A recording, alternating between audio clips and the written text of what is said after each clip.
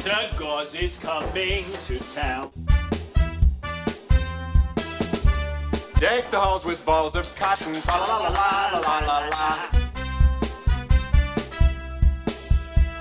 Yes, I'll be coming to the mess tent for a prayer and a wing.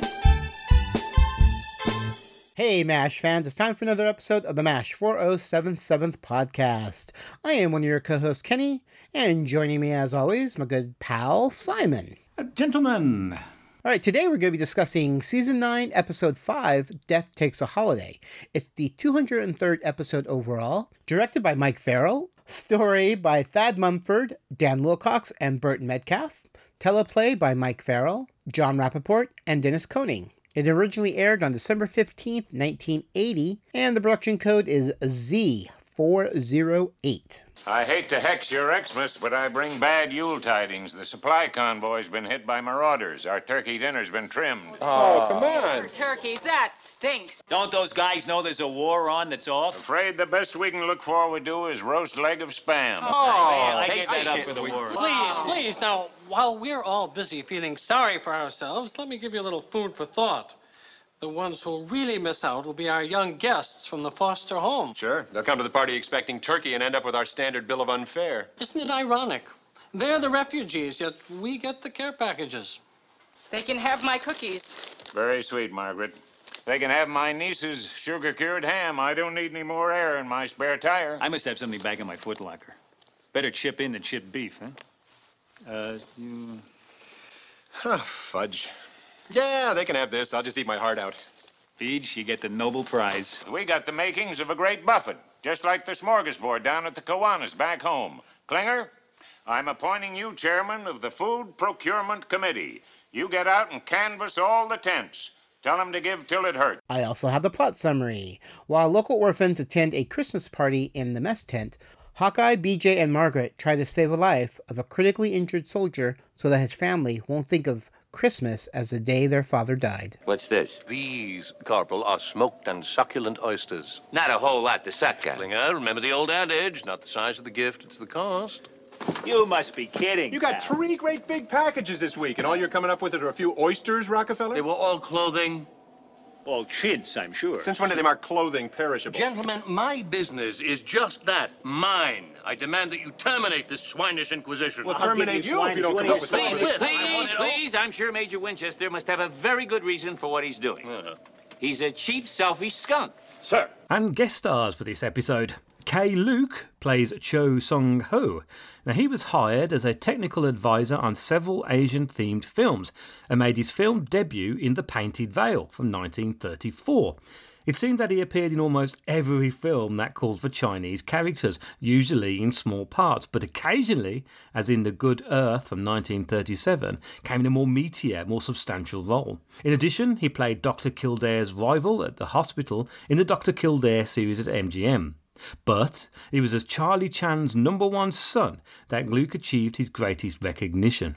In the 1970s, a new generation was made aware of his talents by virtue of his recurring role in the TV series Kung Fu. Nice. From 1972. And we have the return of G.W. Bailey as Lieutenant Lutho Rizzo. And Kelly Nakahara returns as Lieutenant Kelly Yumoto RN. And Jeff Maxwell returns as Igor Sreminsky. And Sally Imanua plays Korean Girl. Now, Sally's other role was in When the Whistle Blows. And we have Yoshi Hover, who plays Korean Boy. Yoshi Hover is an actor known for Knots Landing and The Magical World of Disney. And Perrin Page plays Jeep Driver and Staff Sergeant. Now, Perrin Page is an actor known only for MASH, 1972, but Digital Cream in 1983, and Law and Order in 1990. Only a few credits to his name there. May I help you, sir? No. I'm just a friend from the 407th. Oh, yes. The children in my care are invited to your camp tomorrow. Yes. Is there a problem? No. I brought these for the children. You are very kind, Major. Winchester, the 3rd. And I am Choi Sung-ho. Wallingford and Chadwick, confectioners. Yes, these are very special. Hand-poured by the finest chocolatiers in Boston. We are very grateful. Oh, please come in. Allow the children to show their appreciation. No, you don't understand. I cannot. I'm sorry. See, on Christmas Eve, it's a tradition in my family to leave this particular gift at places like this. But part of the custom also holds that for it to be a true act of charity, the gift must remain anonymous. Ah, that is a lovely thought. You have practiced this for many years? Oh, my. Yes. Some of my earliest recollections of childhood are associated with it. I still remember being with my mother, father, and sister Honoria and watching, fascinated as Mr. Wallingford hand-wrapped each morsel.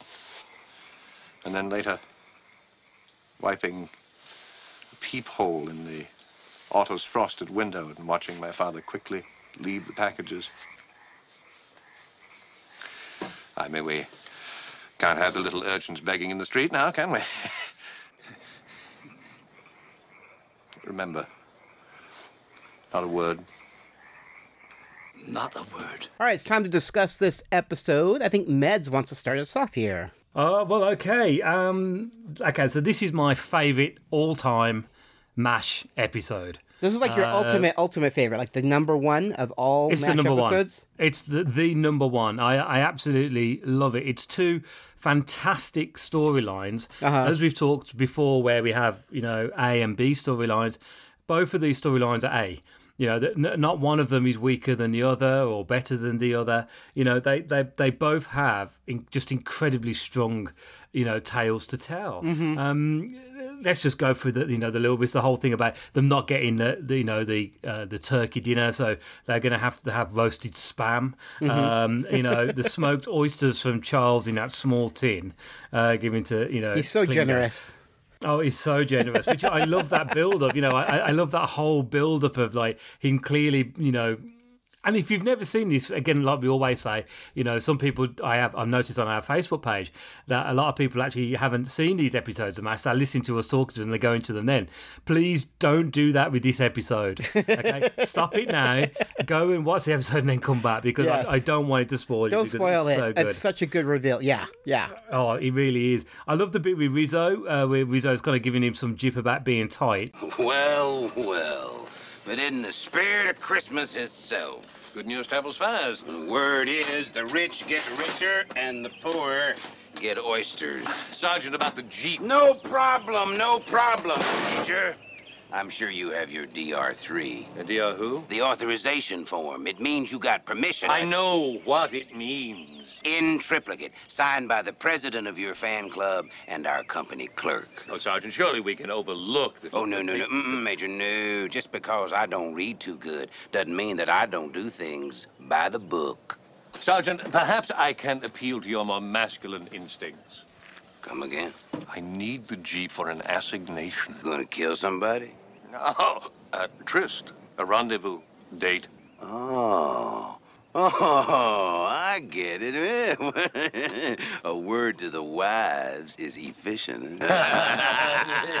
Precisely. I'm sure that a man of the world such... Oh, enough said, you Good. cheap rascal. You saving your yummies for some babe. You are a crumb, but I respect you for it. Just let me know if she's got a friend. Will do.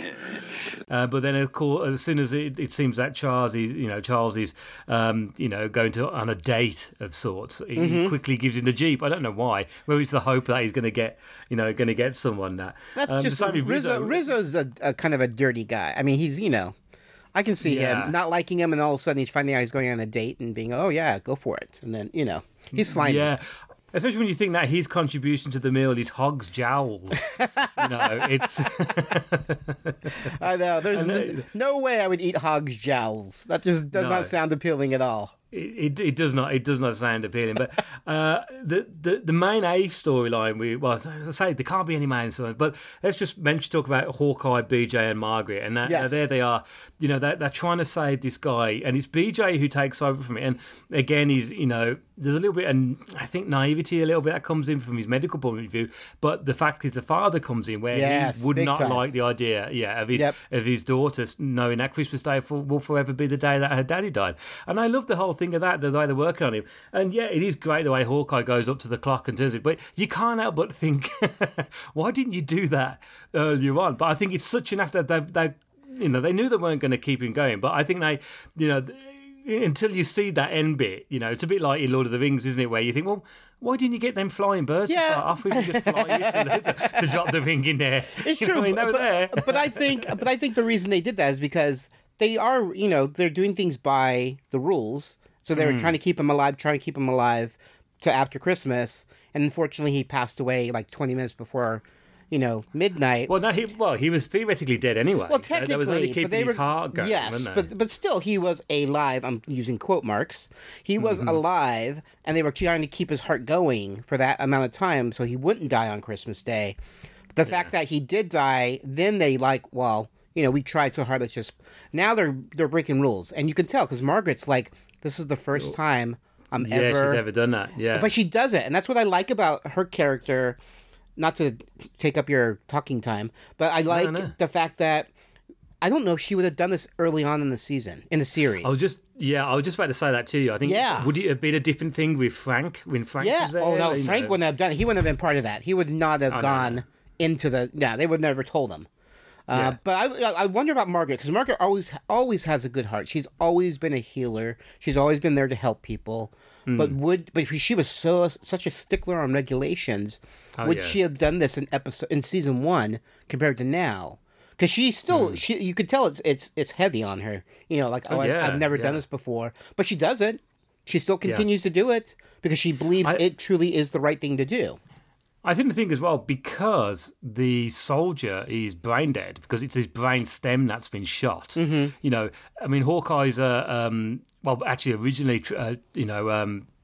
he's Hawkeye, isn't he? He's the new kind of like the chest surgeon. As originally it was Trapagiani who was the chest surgeon, and Charles is theoretically the best surgeon out of all of them. But it doesn't matter how good you are when the brain stem is gone. There's nothing you can do. There's nothing you can do. It's pointless, you know? Yeah. So it's purely a moralistic point of view. This is where they are going, like, you know, it's purely they're thinking about future. They're thinking about what this bloke's poor, you know, wife and kids are going to be thinking about. And I do like that kind of thing. And yeah, I mean, you know, I know I mentioned that, you know, they could have just done that earlier on and gone back to the party. But, you know, that doesn't build up tension, doesn't build up a good program. You know, the fact they all work together. And again, like you said about Margaret, you know, she's involved in it all. She's part of the team. She's not just this, you know, hard-nosed soldier anymore. She is a 100% nurse as well as being in the army. And I love that whole thing. And I like the way that, you know, when BJ snaps at Father Mulcahy, how Mulcahy stands up for himself. Excuse me, BJ. No. I beg your pardon? You can't have him yet. I have to administer the... He's still mine, and you're not going to pull a shroud over him. Beach, easy. BJ. I'm not pulling the shroud over him, BJ. I'm going to administer the last rites. Sorry, Father. It's been a long night. Let the man do his job. I said no, not now. Listen to me, BJ. I try to stay out of the way because what you people do here is so important. But understand, at a time like this, what I have to do is just as important. And no one, not you nor anyone else, is going to stand between me and the performance of my sacred office. Look, you've got your job, this is my job, and no one, including you, is going to tell me what to do. I love that. It's so good. It's so good because we do, let's face it, think of Father Mulcahy as a bit meek, you know, even though he's a boxer. We do think of him as a bit meek, you know, all saintly and godly. But I love the fact he stands up for that. This is his job. You know, it's always played on his mind of how much he doesn't think he does a lot. And let's face it, he does an awful lot. And at that moment when he steps in, the fact that both Hawkeye and, you know, Margaret, you know, stand up against him and say, you know, oh, you can't, that's not on. You know, you bang out of order and then BJ knows it. You know, that just shows there's a slight immaturity to BJ. I think it's meant to show the young man in suddenly in the army kind of route. And that's done very well. I also like with Potter. I mean, Potter comes in and he sees what's going on. He knows what's going on. He knows what they're trying to do, and the fact that he kind of like, you know, he just has more respect for them afterwards with those small pieces of fudge.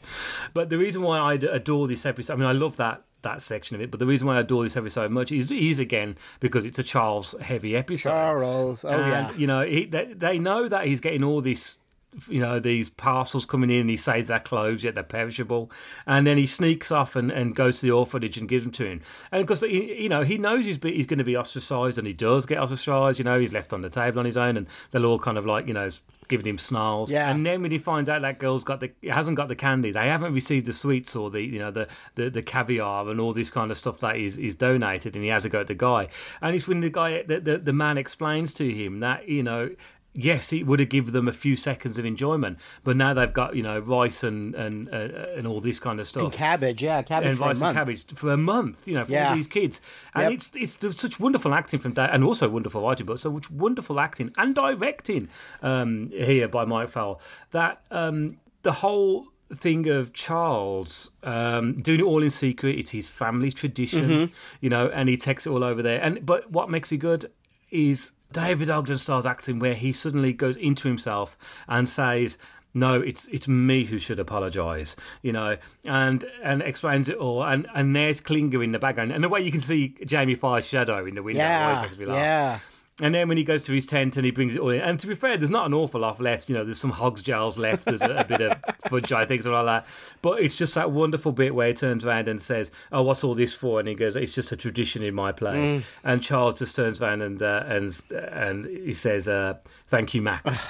And then Max turns around and goes, "Thank you, Charles." I love that, and I the hairs on the back of my neck. You just talking about it is giving me chills. Because it's and I so always good. get really emotional about so that. Good. Thank you, Max. Yeah. It's so good. And this to me is exactly what MASH is all about. It's all about, you know, you've got the young kids there who are, you know, they're orphans and their parents have been killed, their homes have been destroyed by war. You've got the American army there who don't want to be there, and then you've got, you know, trying to help each other out, and you get misunderstandings and people trying to save lives. It's everything with humour as well, but also that emotional kick that hits you. It's just beautiful. I just so love it. Yeah, I mean, you said it all. Everything you said, I can't agree with more. I love the interaction between David Ogden Stiers and Jamie Farr. Yeah, their interaction is always amazing, and that particular scene is probably one of the best interactions between the two. And it's not even a long scene, and there's not a lot happening.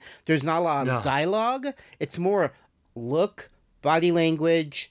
There's an emotion behind it. You know, we understand the meaning behind it. And one thing I always, and I've said this before, I think in previous podcasts, one thing I always like about Charles, he is pompous. He is, you know, he's better than everybody else, or at least he believes he is, you know, but when he is wrong, he's a man, and he stands up and says, "I was wrong. Yes.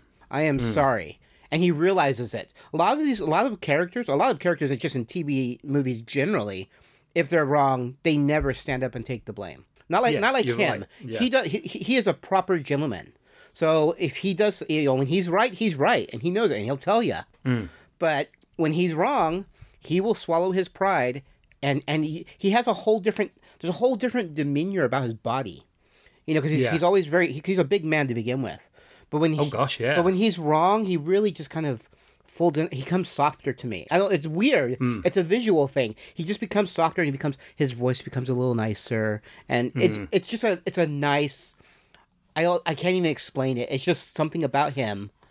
Well, his face radiates with almost like I mean, I know that's more probably David Ogden Stiers, but his face comes across, apart from being gruff and you know, in charge, demeanor. It's suddenly that his face becomes warmer and softer, and his eyes, you know, have that beautiful kind of blue warmth. Amazing, to them, you know? Yeah, it's amazing. But I mean, everything you said, the whole, you know, person dying, even though, you know, honestly, he's going to die on the 26th, which is still close to Christmas, but at least he's not passing away on Christmas Day. But they're always going to associate Christmas with the, you know, unfortunately. But I understand why they did it. And like you said, I understand why BJ was the one that kind of spearheaded that, because he is a father. And he did, and he knows what it would be like, or he doesn't want his daughter to really, you know. So that makes sense. What else that you already haven't talked about? Yeah, God, I guess everything is, and again, it's with Charles. Charles, he knew the lashing he was going to get from everybody, you know, Yeah. but he still did it. He still didn't.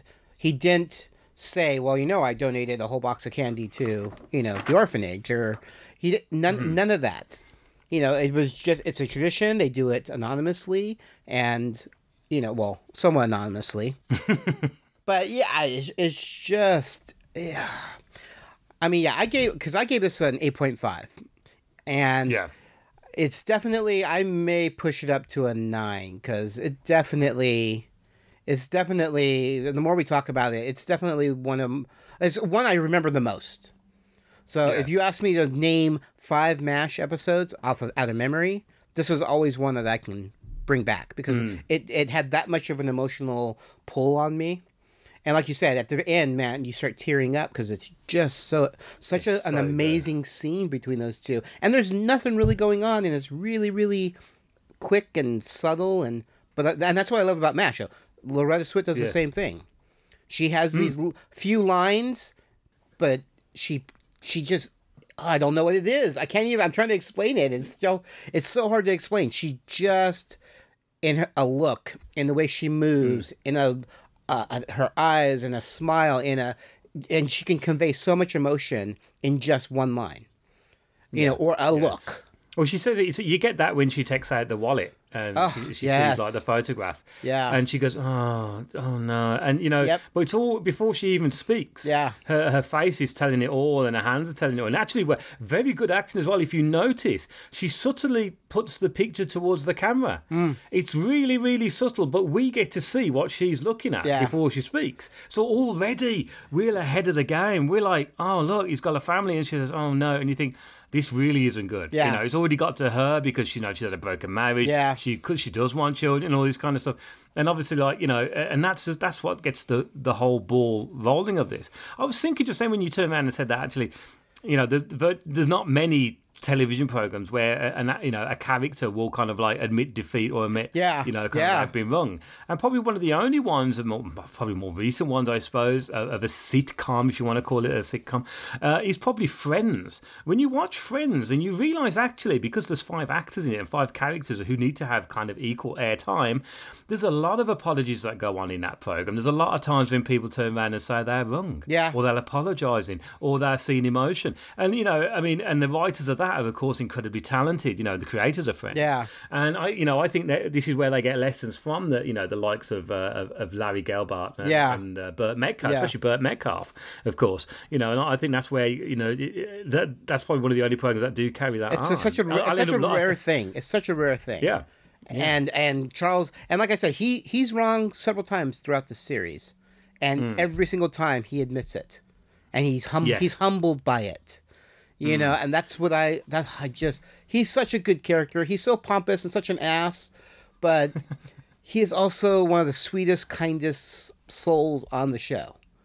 And I think that's the reason why BJ and Hawkeye, especially Hawkeye, because Hawkeye, you know, knew Frank Burns longer than what BJ did, but you know, that they see that side of Charles, and which they know that they can rib him. And at the end of the day, the times that they do rib him or take the fun out of him is purely for the fact they're bored. Yes. So they need somebody to do it with. But he gives it back just as much. As with Frank, they knew that he was generally a bit, although, you know, wonderful acting by Larry Linville, but he was a nasty piece of work, and he was out for himself, and he didn't really give a damn about who was hurt, as long as he got something out of it, you know. And I think that's the reason why they are kind of like, you know, they have a lot of respect and time for him, and dare I say, they are friends towards the end of it anyway, you know. Oh yeah. I'm giving this a 10 for obvious. Oh yeah, I knew. I didn't even question that. I figured it was gonna be a 10. Because it's like your top one of all time. And like I said, the more I talk about it, the more excited I get about it. And the more you want to watch it again, isn't it? Yeah. It's such an amazing episode, and I'm so glad we finally got to it. Because I know we've been talking about, you know, teasing about this one, because this has always been your top favorite. And it's the ultimate Charles episode, really. Oh, yeah, you know, it really is. You really get to see a whole new side to him. So, yeah, definitely great. I was hoping somebody forgot to turn off the lights. Looks like I was wrong. A driver found him beside the road, Colonel. That's all we know for sure. We figured the three of us can handle it. No point pooping everybody's party. How bad is he? He's doing No okay. chance. Little conflict in diagnosis here. You wouldn't lie to Santa, would you, son? Family's Christmas wreath should be green, not black. He dies on Christmas, they have to live with it. I get the picture, but you're talking hours. Pretty long odds. He's in good hands, Colonel. We got our best people working on it. If you three don't take the cake. Should anyone ask, I'll tell them you're working on a special Christmas present for some kids back home. All right, well, how about IMDb? Okay, well, IMDb gives this an 8.4, so it's very, very close to your one there that you gave it as 8 and initial 8.5. 8.5, yeah. Yeah, I mean, that's pretty good. Pretty good. Pretty good for an IMDb. You know. I mean, I think it should be a little higher, but, you know, I think most MASH episodes that we've been doing the IMDb scores lately I've been like, you know, 7.5. 7 point something. So this is actually pretty high for an IMDb score, which it should be. Exactly. So it's, know. Yeah, absolutely. I mean, I would have put it towards a 9. Yeah, that's right. But, you know, there you go. Yeah, very cool. There you are, you mendacious lowlife. I don't understand. Now play the innocent with me. How dare you steal candy from babies, you... Please, Major. May we step outside? You took the words right out of my mouth. One. Deny it. Deny it if you can. You took the Christmas candy I gave you and you sold it on the black market. Have you no shame? May I explain? No. What you may do is retrieve that candy immediately and have it in the children's stockings by morning. Otherwise, they're going to find you hanging by the chimney without care. Major, I cannot. The money is gone. You parasite! Please, your generous gift and insistence that it remain anonymous touched me deeply. Yeah. The candy would have brought great joy to the children for a few moments. But on the black market, it was worth enough rice and cabbage to feed them for a month. Rice and cabbage. I know. I have failed to carry out your family tradition, and I am very sorry. On the contrary, it is I who should be sorry. It is sadly inappropriate to give dessert to a child who's had no meal. Shall we share some, as you say, Christmas cheer? No. Thank you. Please, go ahead. All right. Let's go ahead and move on to some behind the scenes. I have the first one here. Colonel Potter is the third and final cast member to play Santa Claus at the 407 Hawkeye and BJ each played Santa. Hawkeye in Dear Dad from 72, where he misses the orphan's Christmas party and is helicoptered in costume into a foxhole during combat. And BJ in Dear Sis from 78, where he wears a white Santa beard complemented by his own cheesy mustache. I remember that. The soldier who dies in this episode's name is Dan Flanagan. He doesn't show in the credits, but is identified when they go through his personal items. The title is from a movie of the same name, Death Takes a Holiday, from 1934. Although the title is the same as the 1934 film mentioned here, its true original title source is the Italian play La Morte in Vacanza by Alberto Casella, which translates to in English as, of course, Death Takes a Holiday. When Charles pulls up to the house where the orphans live, frogs are croaking in the background. This is centered around Christmas. Frogs would be hibernating in December in Korea, and therefore would not be croaking. Ah, Major Winchester, the party of one. Dinner is served. What is this? Well, let me see. For your appetizer, the last of the macadamias, followed by a mixed grill of Lebanese salami, sugar-cured ham, pig's feet, and hog jowls. We have seconds on those. Sorry, sir. No smoked oysters. I just smoked the last one. But and for dessert, Frisco fudge and nutty fruitcake. All laced with hemlock, I'm sure. Sorry, sir, no hemlock. But I can get you some ketchup. And what, pray tell, is the catch of the day? Oh, just one catch, Major. Uh-huh. The source of this Christmas dinner must remain anonymous. It's an old family tradition. Thank you, Max. Merry Christmas, Charles. And trivia time. Okay, so last episode's question. In Season 7, Episode 14, An Eye for a Tooth, Father Mulcahy helps a heroic chopper pilot whose travelling companion has been destroyed. What was the dummy's name? Okay, well, the answer was Lil Mac. Lil Mac. Now, this episode's question. In Series 7, Episode 11, titled Point of View, we see everything through the eyes of a wounded soldier. But what was the soldier's name? All right. Go ahead and send your answers to mash4077podcast@gmail.com. I'm still getting a pulse, but it's awfully thready. What time is it? 11:25. Come on, kid, we're almost there. No pulse. Come on. I'm not getting anything. Come on. Nothing. Adrenaline, 1 to 10,000. No. It's over. Let him rest.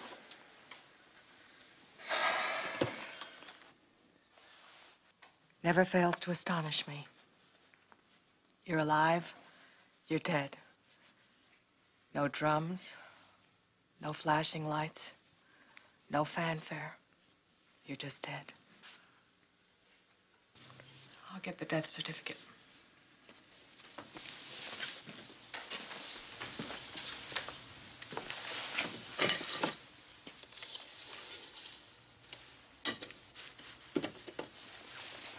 Look, you made it.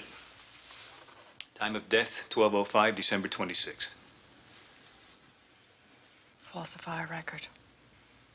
Christmas should be thought of as a day of birth. That'll be a first for me. War's full of firsts. And lasts. You can find MASH 4077 Podcast all over social media. We have a Twitter account. You can find the podcast at MASH 4077 Podcast. You can find me, Kenny, at Geeky Fanboy. You can find Meds at Hawkeye Meds. We also have a Facebook fan group. You can join up by searching facebook.com/MASH4077 Podcast. Or just type in MASH 4077 Podcast in the search and our page will come up. If you have any questions or comments, or you want to answer some of our trivia questions, you can send those emails to mash4077podcast@gmail.com. You can listen to MASH 4077 Podcast all over the interwebs. You can catch us on iTunes, Stitcher Radio, and now we're on Spotify. And if you want to see show notes, or do a direct download or listen to the podcast online, you can go to our main website at mash4077podcast.com. All right, so I think that's going to do it for this episode. Obviously, this is Med's number 1. Yeah. This is definitely in my top 10, so it's really, really a good episode. Yeah. So we both agree. I think this is probably one of the top of the tops for MASH, especially a Charles episode. Absolutely, yeah. All right. Well, I am Kenny. And I'm Simon. And we'll be seeing ya. Oh, hold it right there. Well. Santa happens to know you've been very good boys and girls today. And because of that, we've got a special present for you. Elf? Fudge. All the way from Mill Valley, California. Last 4 pieces. Merry Christmas. Merry Christmas. Check out the latest podcast to hit this quadrant, the Geek Roundtable. Join hosts as they sit down with fellow geeks to talk, well, geek. Star Wars, Star Trek, cosplay, fantasy, anime, Firefly, even My Little Pony. If it's geeky, we'll discuss it. King Arthur had his roundtable for his knights. And now it's time for us geeks to have ours. Come join in the fun and geek out with the Geek Roundtable. Find us on iTunes by searching The Geek Roundtable. Or visit our website, thegeekroundtable.com.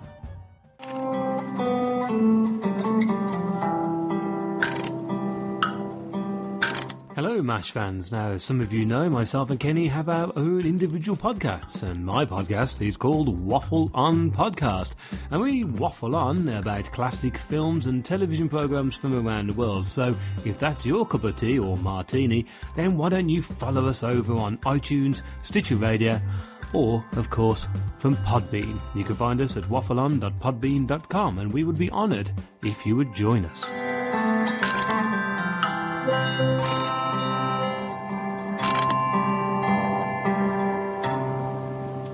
MASH 4077 Podcast is a Geeky Fanboy production and has a Creative Commons Attribution, Non-Commercial, No Derivatives, Works 3.0 United States license.